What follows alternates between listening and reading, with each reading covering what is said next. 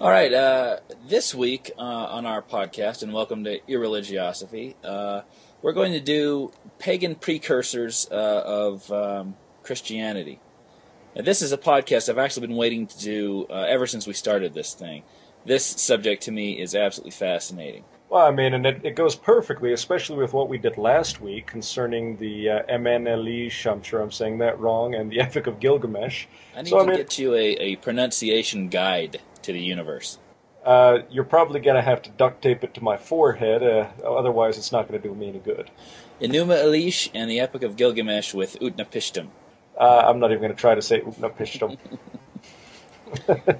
So, I've actually read a couple books on this subject. Leighton's done a bunch of research.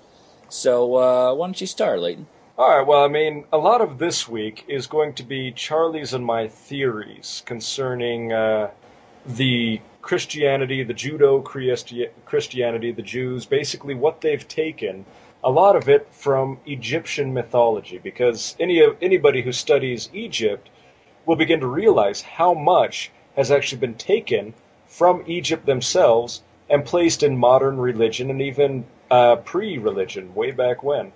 But, I mean, one of the things I've always noticed, which I love in all religions, is it has a great bearing on the firstborn of anybody. I mean, you look at Jesus, the firstborn of God. You look at Osiris, somebody that we will get into very deeply. His firstborn was Babi, the god who devoured unworthy souls, and it's just very, very strange to me that you would have Osiris, which, as you'll find out later, much has been taken from him, and then you have his son Babi, who deals with unworthy souls, and then you take that similarity, you cross it over with Jewish Christianity, Judeo-Christianity, and you have Jesus, who is supposed to be the judge in heaven when we all die and get up there in the end. Babi, huh? Now, I've heard of Horus, but I haven't heard of Babi. Yeah, it's one of the lesser-known gods. God of the dead underneath Osiris.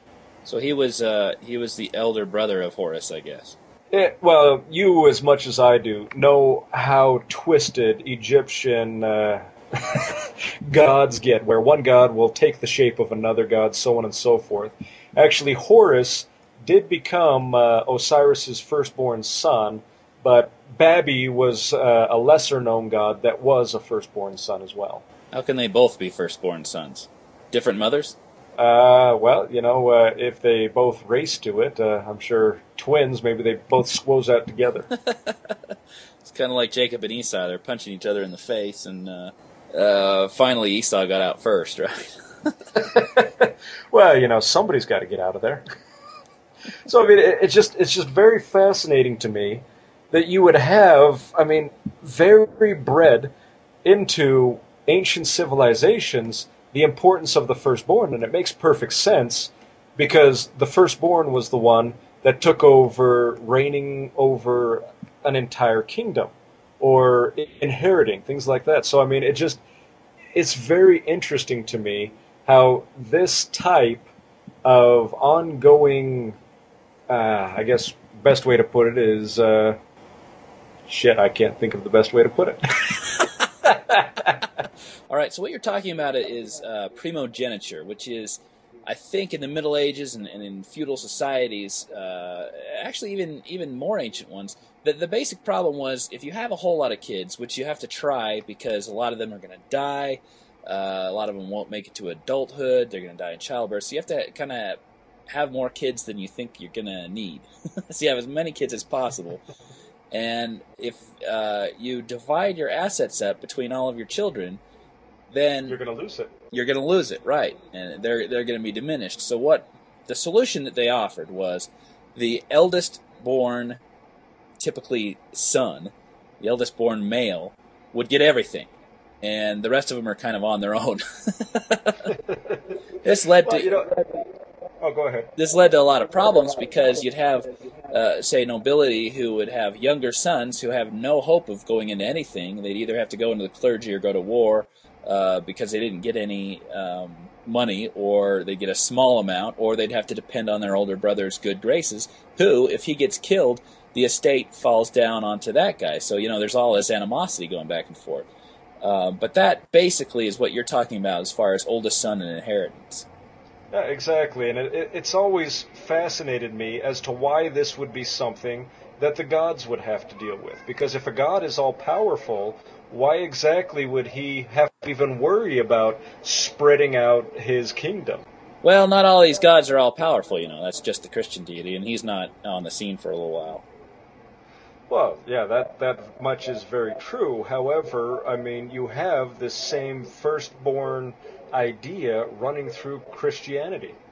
I mean, Jesus is the firstborn of God. Well, you have Satan. He's firstborn in Mormon theology. In normal Christendom, Lucifer and Jesus are not brothers. Only in Mormon theology are they brothers. That's a common Protestant attack against Mormonism, that how dare you say that Jesus and Satan are brothers? That's blasphemy. What normal, I guess I shouldn't say normal, mainstream Christians believe is that Jesus is the only begotten Son. If you read Bart Ehrman, he will say that a better translation of that is the unique Son. Okay. See, that makes sense. That's one subject I've never actually even touched on mainstream Christianity.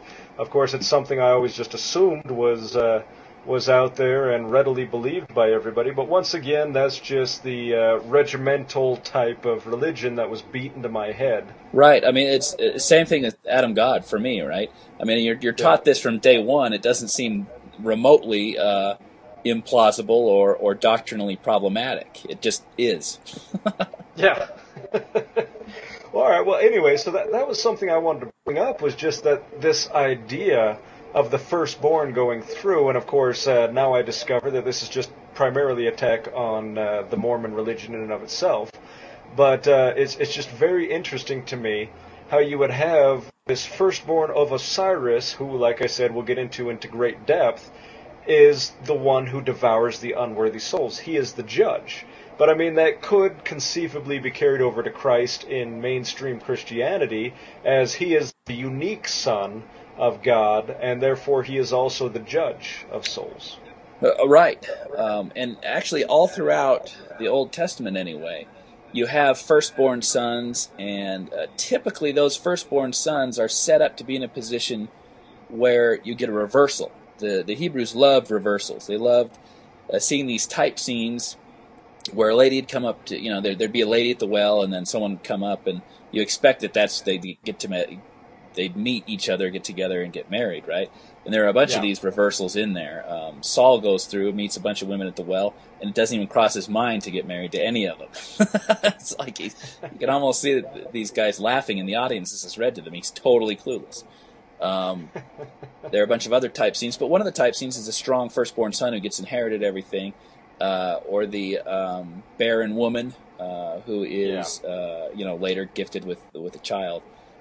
So a lot of that Old Testament is reversing that normal type scene. It's quite interesting. All right, well, now that we've covered the firstborn, I'd actually like to move into the sacrament. Now, everybody in Christianity loves the sacrament. This is like the most holy of holies, and I'm sure a lot of people are going to get pissed off at us for even making light of this and comparing it with something as simple as a paganistic belief. But, I mean, if you look at this is actually something that was really well known throughout the ancient civilization. I mean, you have Plutarch from Greece who actually wrote about this. Now, his life was, I believe... Are you talking about Plutarch the Roman? Yeah. He was in Greece? Yeah. Sorry, I got my civilizations mixed up because Greece actually wrote about this too.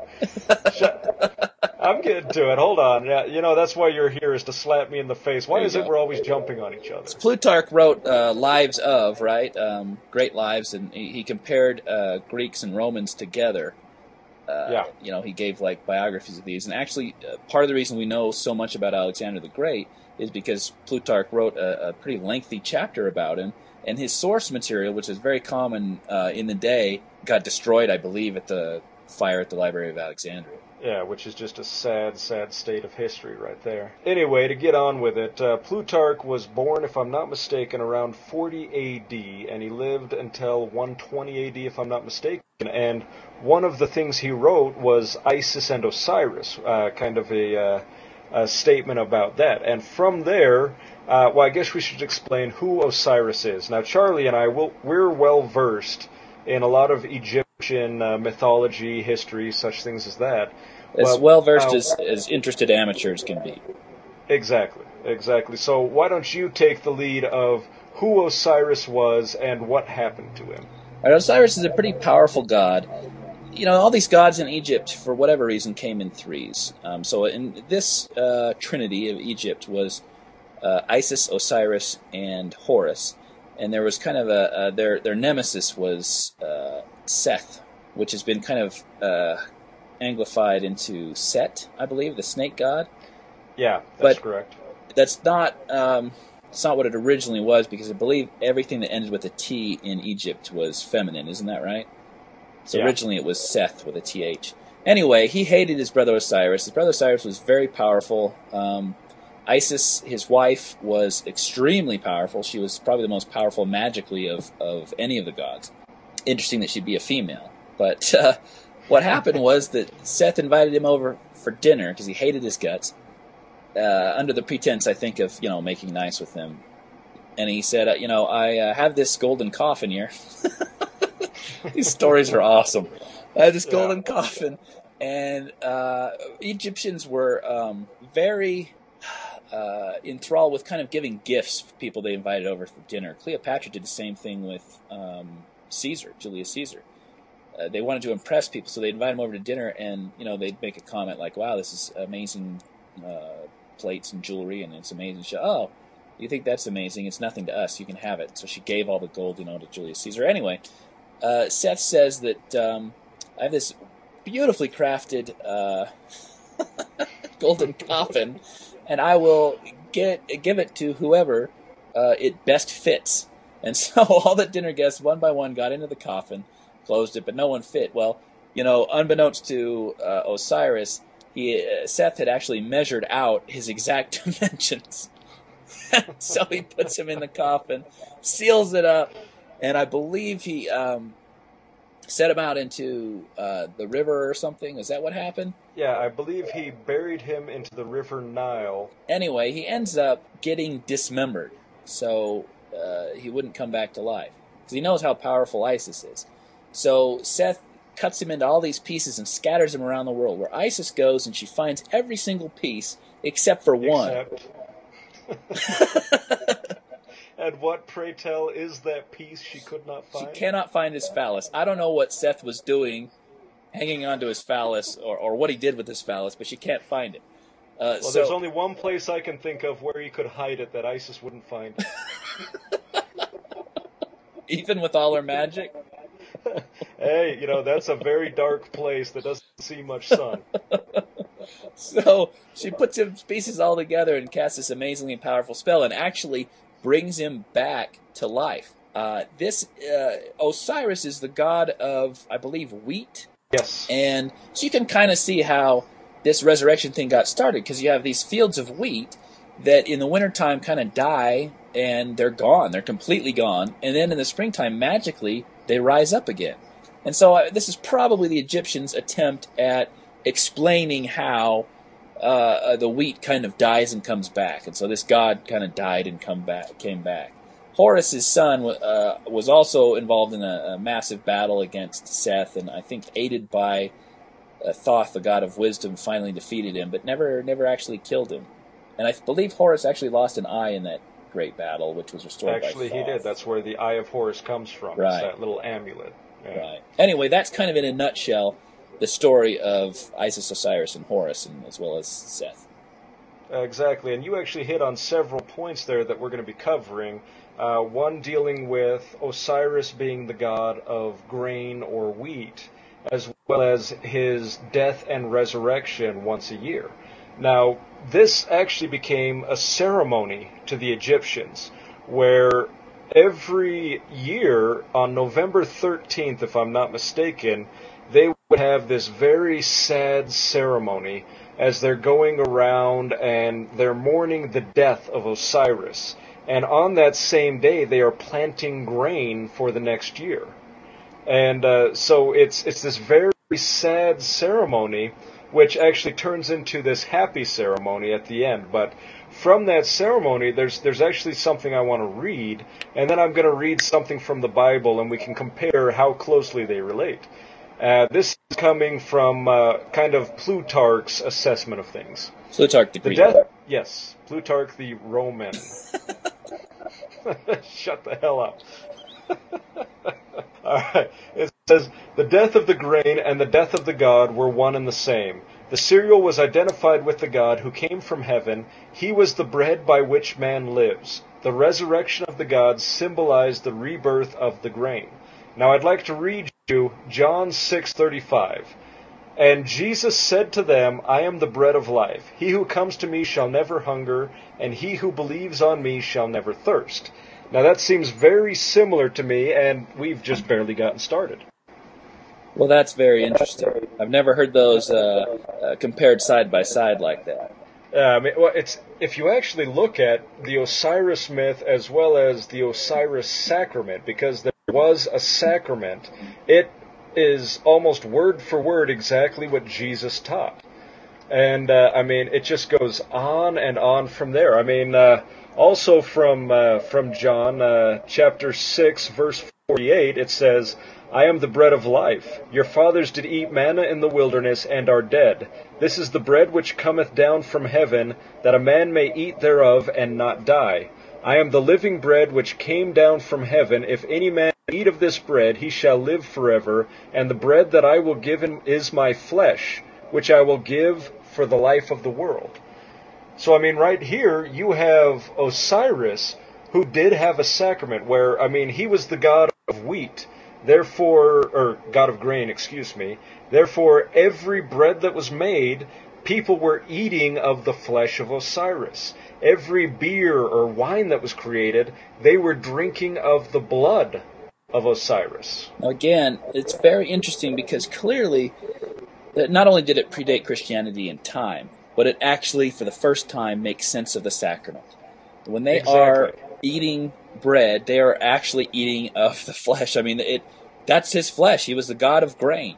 When they're drinking his beer, it was beer, it wasn't wine, right? Like the Christians, they're actually drinking his blood. That, for the first time, it makes sense. I always wondered as a kid, that is so gruesome. It's so grisly that we're actually eating like flesh and blood. And I kind of thought, well, maybe you could imbibe yourself with his power or something, right, by eating it. But it seemed awfully primitive and shamanistic. When Native Americans would kill or tribal people would kill, and they'd eat the heart of the kill to gain their spiritual power. That's kind of what I thought it was as a kid and a teenager. But that still doesn't make a whole lot of sense because we didn't kill Christ, and we can't really gain of his power unless we repent. So, in Mormon theology, they have this little prayer, the little blessing, we do this in the remembrance of him and blah, blah, blah. And so it's kind of a covenant. But why? Why are we eating of his flesh? Why are we drinking of his blood? Can't we just look at a picture of him? Well, actually, you are hitting on some great points there. Now, you pointed out that this was very much earlier than Judeo-Christianity, and you're absolutely correct. The Osiris myth actually comes, one of the earliest, in the 4th dynasty of Egypt. So, we're talking thousands and thousands of years ago. Also, you pointed out that it doesn't make any sense to have this cannibalistic nature within Christianity. But I'd like to read you something from the pyramid text of Pepi II. And that's the guy who was really old, right? Yes, it is. He was the oldest known ruler. He ruled for like 96 years. Yeah, he was an old ruler. And sadly enough, he's one of the ones blamed for one of the intermediary periods in Egypt due to his long rule. Right, because he lasted so long, he kind of couldn't take the troops out himself anymore, and things kind of fell apart in the last 20 or 30 years of his reign. Exactly. But anyway, this is coming directly from his pyramid text. Seizeth those who are follower of Set. He breaketh their heads, he cutteth off their haunches, he teareth out their intestines, he diggeth out their hearts, he drinketh copiously of their blood. Now, although crude, this was a core concept, the conviction that one could receive immortality by eating the flesh and blood of a god who had died became a dominating obsession in the ancient world. So, I mean, this is something that's been around for, thousands of years. The idea that if you ate something from somebody else, you ate them, you took their power inside of you. Oh, sure. I mean, it's pretty intuitive how that works. You slay them and you eat them and you take all that power. And I think that's a fairly common, within tribal societies, very common belief. You know, just like, in this instance, just like the Epic of Gilgamesh and Utnapishtim, you can tell which direction the plagiarism went because in one direction it makes complete sense. In the other direction, it doesn't. If Egyptians were somehow plagiarizing from Christianity, even though it didn't exist, why would they take a god who is not of grain and doesn't make beer in bread? Why would they then take that and make it up, right? But you can see it flowing from one because in one point it has a lot more information and it loses something in the translation. In the other way, it's just completely incomprehensible. You can see how the Christians say, this is pretty neat. I like this ritual where they're actually eating the flesh of the god and drinking his blood. So let's co-opt this, but we're going to, he's not the god of wheat or grain. We'll just kind of drop that stuff, and somehow it loses all meaning. When I heard that for the first time about the Egyptian sacrament, everything clicked and made sense. Aha! That's why. It just doesn't in Christian theology. There's no theology really to back that up. And you're exactly right. It did the same exact thing with me. As soon as I heard of this ancient God and hearing exactly what it all meant with this God who actually had a sacrament, it just made perfect sense to me. It just kind of clicked in my head that, now I understand where the sacrament comes from, because in Christianity it never really makes that much sense. Yeah. What else you got? All right, well, we'll continue down with the sacrament. Now, there's something else taken from Plutarch, and I'll read it to you, and then I'll read from St. John again. That was Plutarch, the Italian. I'm going to beat your ass. the Plutarch the Babylonian. Go ahead. No, he was German. Come on now, he was a big guy. All right. Although they were ethical and ceremonial considerations, none of these could compare to the power of the divine Eucharist, since it was literally believed to be the body, bread, and blood ale of the god. Since the ancient Nilotics believed that humans were whatever they eat, this sacrament was, by extension, able to make them celestial and immortal. Now take that, and I want to read John 6, verse 33 through 35. For the bread of God is which cometh down from heaven, and giveth life unto the world. Then said they unto him, Lord, evermore give us this bread. And Jesus said unto them, I am the bread of life. He that cometh to me shall never hunger, and he that believeth on me shall never thirst. So, you're getting the same exact thing here, where if you eat of the flesh of Christ, the blood and the body, you will become celestial and immortal yourself. That's very interesting, because the Christian intellectuals in the first century were intellectual because they were educated, and the only education in the first century wasn't Christian education, it was pagan education. And there were a number of these mystery cults. The most common were, I believe, Dionysus in Greek and Alexandria. And it was about a resurrecting god-man who, I believe, was killed for the sins of the world and was resurrected on the third day. Interestingly enough, I think Mithras was another mystery cult. And he was actually born on December 25th in a cave visited by 3 shepherds, which isn't that impressive unless you remember that there was a strong current of this idea of being born in a cave, that Jesus was born in a cave, in the Gnostic Gospels and some of the other texts that didn't make it into the New Testament. Very, very common thing to write about in the 1st and 2nd centuries. So it's very, very close. And these Greek mystery religions had these kind of outside texts that meant one thing, but if you knew the knowledge that was the inner knowledge, you had been initiated into the mysteries, you could see where each of these points of the outside text matched up with the greater wisdom and the greater knowledge. And I believe Gnosticism is a type of mystery religion that was formed from all these kind of various pagan things and had outer and inner mysteries. It was kind of like a fusion between the mystery religions and Christianity. Yeah, well, I mean, in the Hellenic period, that was when the Greeks really became aware of Osiris, and that's where a lot of these myths kind of grew, and where they merged with such philosophies as Platonism, and it was really especially the resurrection that really drew the Greeks to this, and in my personal opinion, I really think that's where the Christian resurrection of Jesus Christ actually came from, is these pagan precursors that were building up to this point. Entirely possible, and it certainly predates the Christian resurrection. You know, the Osiris by several millennia, I believe, and Dionysus by several centuries. And actually, they were so, clearly the Greeks, as they often did, got this stuff from the Egyptians.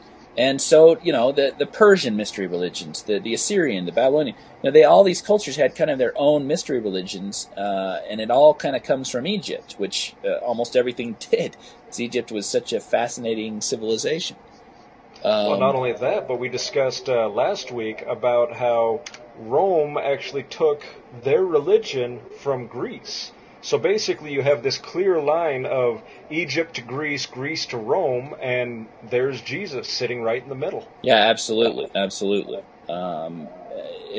They had every certain number of years they would have the initiation at Eleusis, and they'd take you through and they'd tell you this story, and you'd get initiated into it. And a lot of the ancient Greeks marked that as a turning point in their lives, this mystery religion. And who knows if there were some gases involved or anything like that, but amazingly enough, even philosophers would say that this was, I felt so grateful to the gods and goddesses because this changed my life. All right, well, one thing I'd like to move on, before we move completely out of Egypt and how it affected things, is my own personal theory. Now, I've talked to Charlie about this theory, and it is a little bit off the cuff, but it makes sense if you think about it in the idea of where Egypt is concerned. Now, what my theory is the Garden of Eden. Now, everybody knows about the Garden of Eden being this perfect place where everything is provided for them, so on and so forth, and it comes down to they are bad and Adam and Eve are tossed out of the Garden of Eden.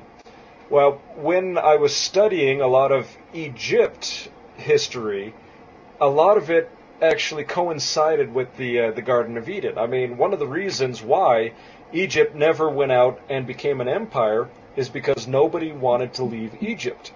The idea that if you died away from Egypt, you wouldn't be able to be resurrected.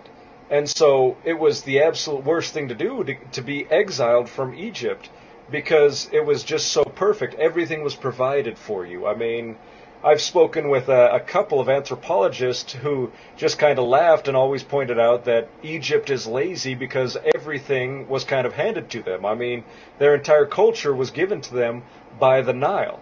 And so it's just very interesting to me that you have this similarity of a society that never wants to leave this particular area. That this is the perfect area. They get everything from the gods in this area. They were even resurrected in this area. But to leave it, you lose all of those, great points of this land. And then you have, which Charlie and I, back in the discussion of the Exodus, you have this group of Jews who come into this land, and they get this sense of this, and when they leave, the development of the Adam and Eve story, it seems to me that there's a lot of similarities there. Yeah, except that in Mormonism, we all know that the Garden of Eden was in Missouri, not Egypt. Oh, that makes perfect sense. I guess it's a good thing you aren't able to get that particular portion of Mormonism off your brain. That's where Jesus is going to make his first appearance, I think, isn't it? Adam-on-Diamond in Missouri, right before the what is it? The second The coming. judgment, yeah, the Yeah. second coming, the judgment where you and I are going to burst into flames because we don't pay our tithing. Yes, exactly. Why does That God makes need my perfect tithing sense. anyway? Why can't they just invest all the tithing they already have? Well, because we already have a history of the Church of Jesus Christ of Latter-day Saints being horrible with money and nearly going bankrupt. But can't God just tell them what to invest in? Well, Doesn't it work I that don't, way? Or I it's don't like think. psychics. You can't do psychic stuff for personal gain, or else you'll lose your power. Wasn't there some sort of psychic telemarketer who went bankrupt? I She guess. she got she got sued by the government. It was that Madame Chloe or something like that. And the Yeah, I joke bet she didn't was see that coming. that was the joke. Well, I mean, if you've got the ear of God, shouldn't you be able to do some sort of investment? You should. Joseph Smith got into a lot of trouble for starting the Kirtland Bank. Remember that took in a lot of Mormons, and because of course, how could it go wrong? It's the prophet, and that ended up going bankrupt, and all those notes were worthless. But that was just a trial. That was God trying to test the saints. Well, I mean, it was like as we were reading in the flood story last week, God killed everybody, and then he kind of felt bad about it because then he realized, oh wait, this is just the nature of man. Maybe God wasn't paying attention to the stock market or bank prices, or I don't know what went wrong. Well, obviously, it's God is in America, and he wasn't paying attention to the foreign news, He so was that's how trying we to. lost it. Did I tell you about that Jehovah's Witness pamphlet that I got when I was in college? No, you didn't. It was proof positive that Jesus existed because, as we all know, like charges repel and opposite charges attract. But in the center of Oh God. the center of a nucleus, you have protons and neutrons. Well, protons are all positively charged. They should repel each other, and it's only the power of Christ that holds. I mean, they had this whole thing. It was like an illustrated pamphlet. All the protons would fly apart if it weren't for the power of Christ. So I can see how he'd be busy holding together all of the protons inside every nucleus of every atom in the entire universe. Sometimes he's got to drop the ball. Sadly, I think you've already brought that up in one of these. As soon as you talked about the positive and negative charges, I knew exactly what was Yeah, coming. ridiculous. All right, what else you got?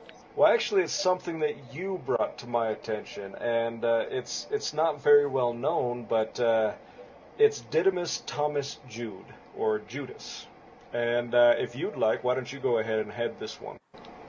This is interesting because I was thinking a while back about, you take the mainstream Christian idea that what happened was Jesus got arrested in Jerusalem at the end of his 1 or 3 year ministry, depending on which gospel you read, and he was crucified. And this was a dark time for the apostles, but we all know that within about 15 or 20 years there were Christian communities all over. We have letters from Paul dating from the 50s, so we have independent evidence of that. So they'll say the only way that could have happened is if Jesus was resurrected. They did tell the truth, and he made post-death appearances. If you read Dawkins' book, he gives this idea that there's this cargo cult, and it has this massive ship that's coming in, and that you can trace this stuff back. It was in like the 19-teens, and so there was this little prophecy that a ghost cargo ship would come back, and would arrive and do all this stuff. So within about 20 years. The cargo ship story evolved from a future event to a past event. So instead of saying this is going to happen in the future, it is now somehow evolved right underneath their eyes that it had already happened, and they were looking backwards toward it. So that's a plausible theory, is about what happened with Jesus, that these guys are looking forward to it initially, that he would be resurrected, and somehow in about 10 or 20 years, it came that he was already resurrected. No, that makes perfect sense because, I mean, the Gospels themselves weren't even written down until 40 to 70 years after the fact. Right. Another explanation, which is less plausible but still interesting, is that Jesus had a twin, and that it certainly could have been that when Jesus was crucified, his twin brother made post-resurrection appearances. So the question is there any evidence for this? And actually, up until we found those Gnostic Gospels at Nag Hammadi Library, yeah. We didn't have any evidence for it, but it was very, very ancient. And actually, there are echoes of this in the Old Testament or the New Testament. Thomas actually is Hebrew for twin, and it comes from the Aramaic word toma, right, for twin. And actually, if you've ever heard Didymus Judas Thomas, Didymus is the Greek word for twin. I think his name was. It wasn't Thomas, it was Jude, I think? Jude or Judah, Judas, something right. like that. So that's his real name, so you have twin Jude. And early on, so that he's a twin. Early on you have this idea that he was Jesus' twin. And there's evidence for this in old myths as well, because you have, twins of gods. One, like Zeus mates with someone and you get Hercules and like a human, a mortal twin. One with all the power and one that's just mortal. There are actually Gospels that state right in there, the Gospel of Thomas, when he goes over to India, there are certain themes that come up that only happens when he's because he looks exactly like Jesus. He leaves a room, Jesus comes in, they think that he's the same guy, he tells them a bunch of stuff, comes back out, when Jesus is gone, and they're totally. It's like a sitcom. It'd be interesting seeing this acted out in a play, but the idea was that he looked exactly like Jesus.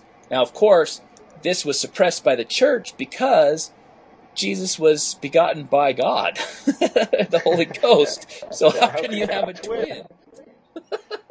You're absolutely right. It just seems like a really bad 80s sitcom.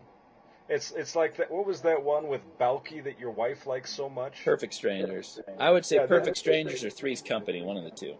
Yeah, it sounds like just a bad sitcom from Perfect Strangers or Three's Company. Yeah. And if this was true, and you have kind of an ancient thread telling you that Jesus had a twin, you could kind of see how he gets crucified, and then you have a post-resurrection appearance by someone who looks exactly like Jesus, how you'd get the idea that he was resurrected, especially in ancient times where news traveled very slowly. Yeah, well, I mean, if you look at Didymus was actually used 3 times in John. John 11:16, John 20:24, and John 21:2. So, I mean, in the Gospel of John, he's trying to make it completely evident that this is a twin. And, it's very fascinating to me because it was actually the book of Thomas the Contender in the Nag Hammadi Library, and this is an exact quote. It is said to be Jesus himself. Now, since it has been said that you are my twin and true companion, examine yourself. So, you have Jesus himself turning to Didymus Thomas Jude and saying, hey, you're my twin, you're my true companion, examine yourself. And that, to me, sounds exactly like Jesus turning around to his twin brother and saying, you know what, brother, you've doubted me this entire time. You've doubted that I am the Son of God. So, since you are of my same flesh, it's time for you to start examining yourself and examine why you're doubting so much.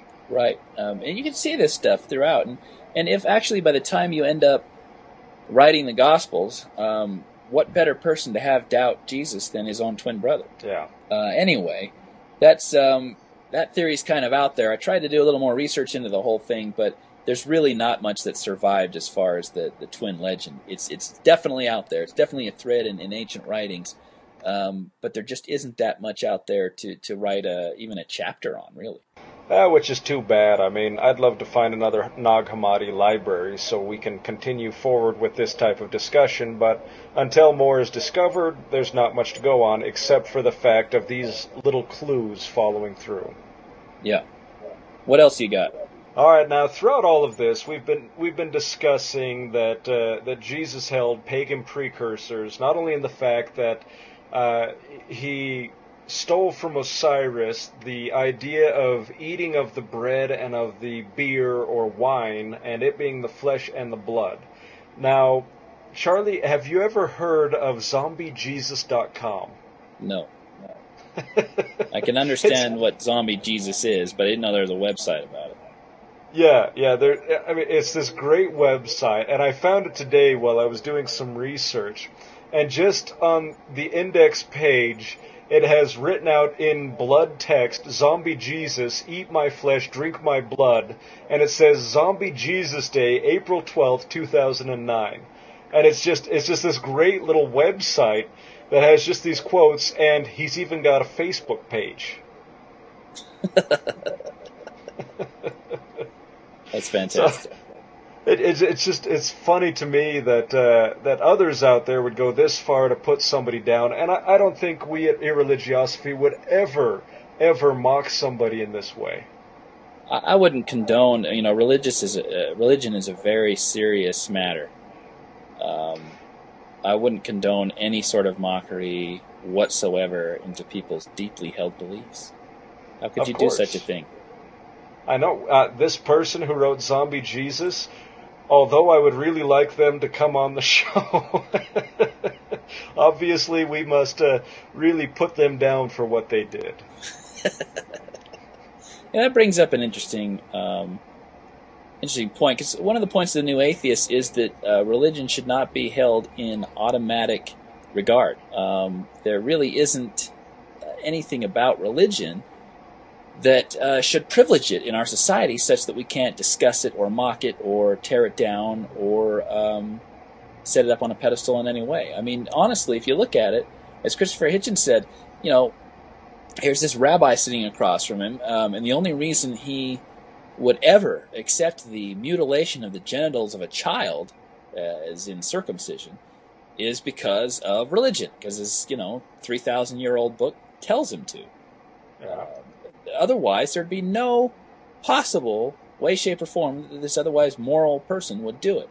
And that's kind of what religion does. It gets you to buy into a certain package of beliefs, and once you accept those, you accept the really wild, ridiculous stuff that's just part of the package. And it doesn't bother you.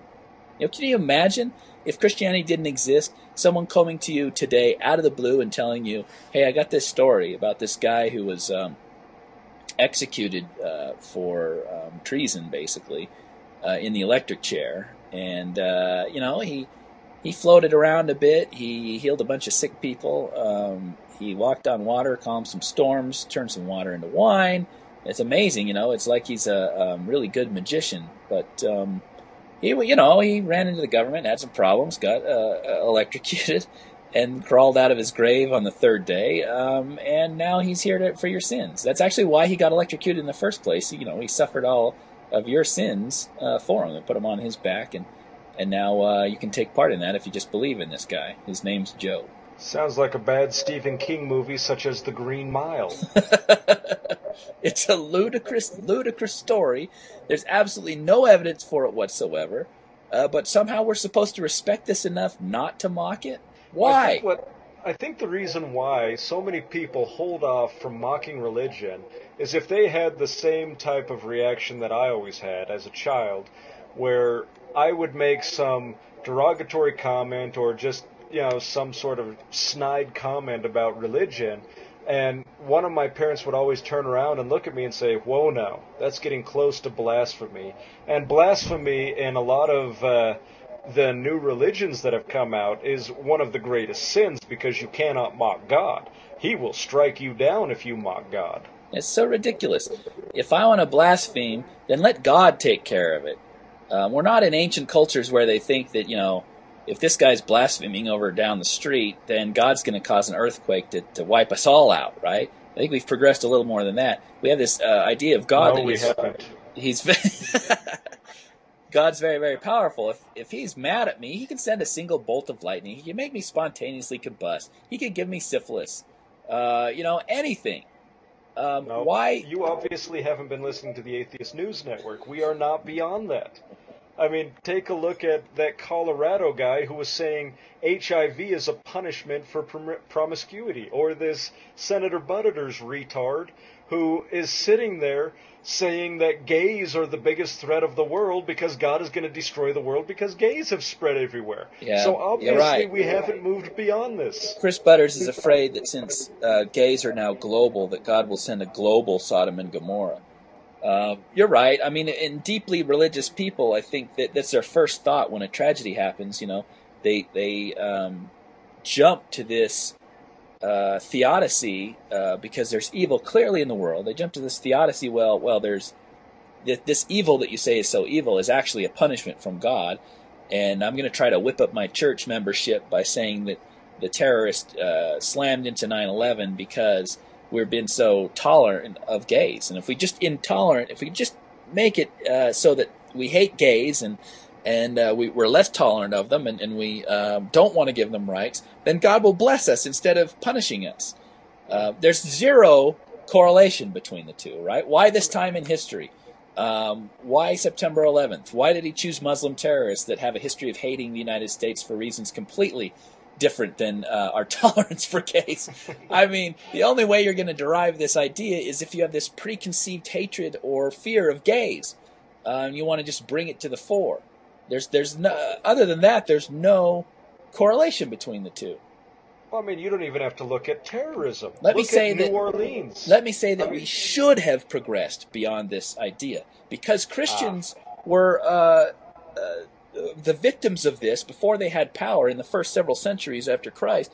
Before they had power, Christians were called atheists. Their tracts were written against them, blaming them for all kinds of problems. If Justin the Martyr railed against it in one of his books, he said that it's really tough being a Christian because every time a flood happens or an earthquake or some sort of natural disaster, a fire, it's persecute the Christians, blame the Christians. Why? Because they're atheists, they don't believe in the gods, they've angered the gods, and therefore a flood happens. You think Christians? You just reminded me. Hold on. You just who was the Roman that burned down his entire city because he wanted to change it how it looked, and then he blamed the Christians? Nero. I think that's Nero, according to Tacitus. Nobody liked the Christians. They were this new cult, and in ancient times, if it was new, it was necessarily bad, right? There are no new good ideas. The only ideas that have stood the test of time, and that's why the Christians wanted to co-opt the Old Testament. Look, we've been around forever, right? This is an old idea. We're with the Jews over here. But yeah, so they were kind of scapegoated, according to Tacitus, I believe, for the fire in 49, was it, in Rome? Yeah. And Tacitus thought that Nero wanted to, he had all these public works he wanted to do, but he had to clear out a bunch of Roman buildings first, and so he set fire to it. I don't know how plausible that is, but it is found in Tacitus. And it's still pretty funny, and the idea in and of itself is plausible because, I mean, everybody blamed the Christians back then. Nobody liked them. And Nero was insane. I mean, clearly, the guy was just insane. Well, I mean, then if you take a look at it, the Christians did the same thing. I mean, look at the Greek religions. They went over there and they pretty much destroyed any paganistic thing that they saw as going against Christianity. Right. You'd think the Christians would be more sensitive about this stuff, but they, how short their memories are. Once you get in power, they wrote these impassioned defenses about freedom of religion right up until they got state power behind them, and then there goes paganism. Crushed, temples burned, razed to the ground, a Library of Alexandria burned, get rid of the scrolls. If it's not, if it's of God, we already have it. If it's not of God, we don't need it. Burn it all. Horrible. I hate the idea of burning any sort of book. And, oddly enough, this kind of reminds me of my brother. Now, I was up there visiting them during Christmas, and he was having his children watch this show. Now, I'm sure everybody out there has at least seen this show or knows of it, because it is absolutely horrible in what it shows to young children. Now, what was the show? Damn it, I forgot the name of it. What was the show with the little superheroes that ran around? The little family that had to hide because they were supers? What are you talking about? That little cartoon, the animation, the fat super who finally started working out. The Incredibles. The Incredibles, yes. Yeah, I thought you were talking about like Powerpuff Girls or something like that. Oh, come on now, Powerpuff Girls rock. I would never talk bad about that. No, but seriously, I was up at my brother's place, and he had actually gone through and chopped up sections of The Incredibles and taken them out because he didn't want his children to see that brothers and sisters would fight. And he even cut out sections that showed affection between the wife and the husband, where she pinched his butt and things like that. And I actually got into an argument with my brother, telling him that by shielding his children, he was really doing them a disservice by, stopping them from being prepared from the real world. And he was completely against it. And I pointed out that what he was doing was as bad as the Nazis burning books. And my brother actually stated to me that some of the ideas where the Nazis were concerned were good ideas, as in pretty much hiding these things that do not agree with your personal core beliefs. Well, remember when we talked about that the mantle is far, far greater than the intellect article? Oh, good God. I'm sure that's exactly where he's getting it from, right? Some things are true, but not useful. So we should just kind of push those by the wayside. And I say, go screw yourself. I can understand you censoring things. We all censor things for our kids. But for God's sakes, there's got to be a line. Heaven forbid that your children see two adults being affectionate toward each other so that they can actually kind of prepare themselves for when they get to that stage. Heaven forbid they see anybody fighting so that they have any sort of idea once they get into kindergarten, unless he's going to homeschool them the entire time, that, sometimes... I'm pretty sure that is a valid idea where he's concerned. Sometimes children tease each other or are actually mean to each other. They actually call them names, Your same brother, we were babysitting their kids, and we ran through a bunch of different cartoons, Disney cartoons, mind you. Each of which was inappropriate. I mean, they're all G-rated cartoons. They're shown on TV. Each of which is completely inappropriate for their children. The Halloween episode of Charlie Brown, I thought, how could this possibly be unacceptable? No, they make Charlie Brown feel bad because they give him rocks when he's trick-or-treating instead of candy. And I don't want to expose my children to that. Are you insane? Are you absolutely insane? You think children are so stupid that they can't figure out that this is a joke? They can't. Oh my God! I'm gonna shatter this poor fragile child. Children have been subjected to, being bombed in World War II in London, in Germany, all kinds of horrors, right? And most of them come out of that just fine. We're talking about giving a child rocks for Halloween, and this is completely going to destroy their children. Well, we've gone way off topic. Do you want to bring it back to paganism for a final thought? I'm so off topic right now. I'm still staring at zombie Jesus, and that's about as close as I can get to paganistic ideas.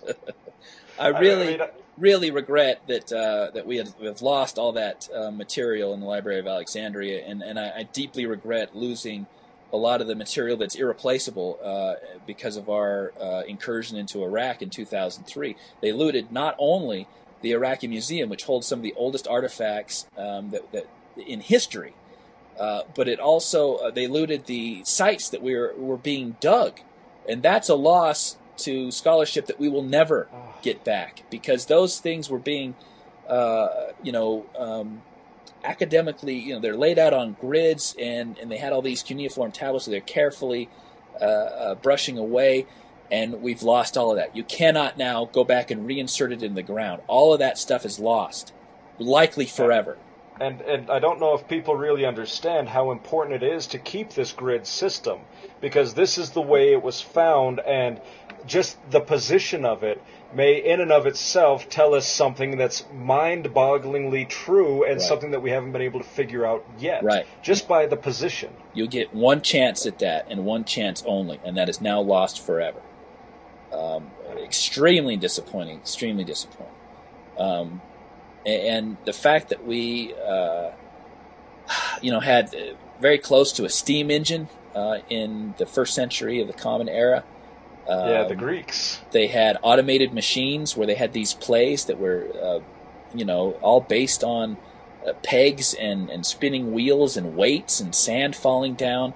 And this is all Greeks. The fact that we had all that, and then Christianity occurred, and we had, about 1,000 years of Dark Ages suppression and suppressed beliefs and fighting and no scientific progress whatsoever until the Enlightenment, when we finally said, let's throw off authority. Let's find this stuff out for ourselves, right? Just like the Greeks did.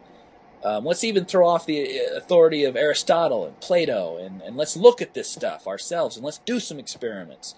The fact that we were pushed behind about 1,500 years, at least 1,000, to me is absolutely horrifying, and it's one of the worst legacies of Christianity ever.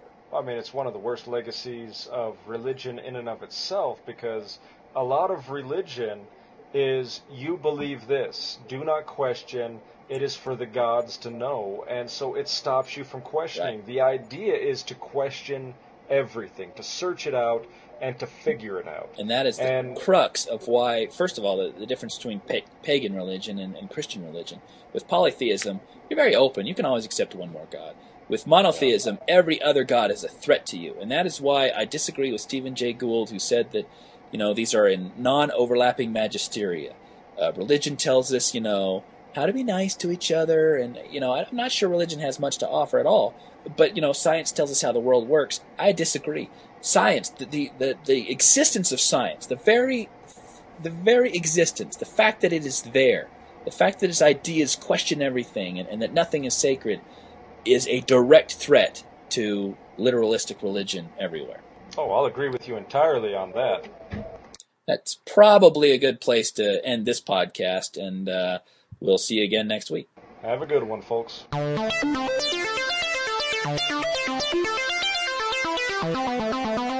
Thank you.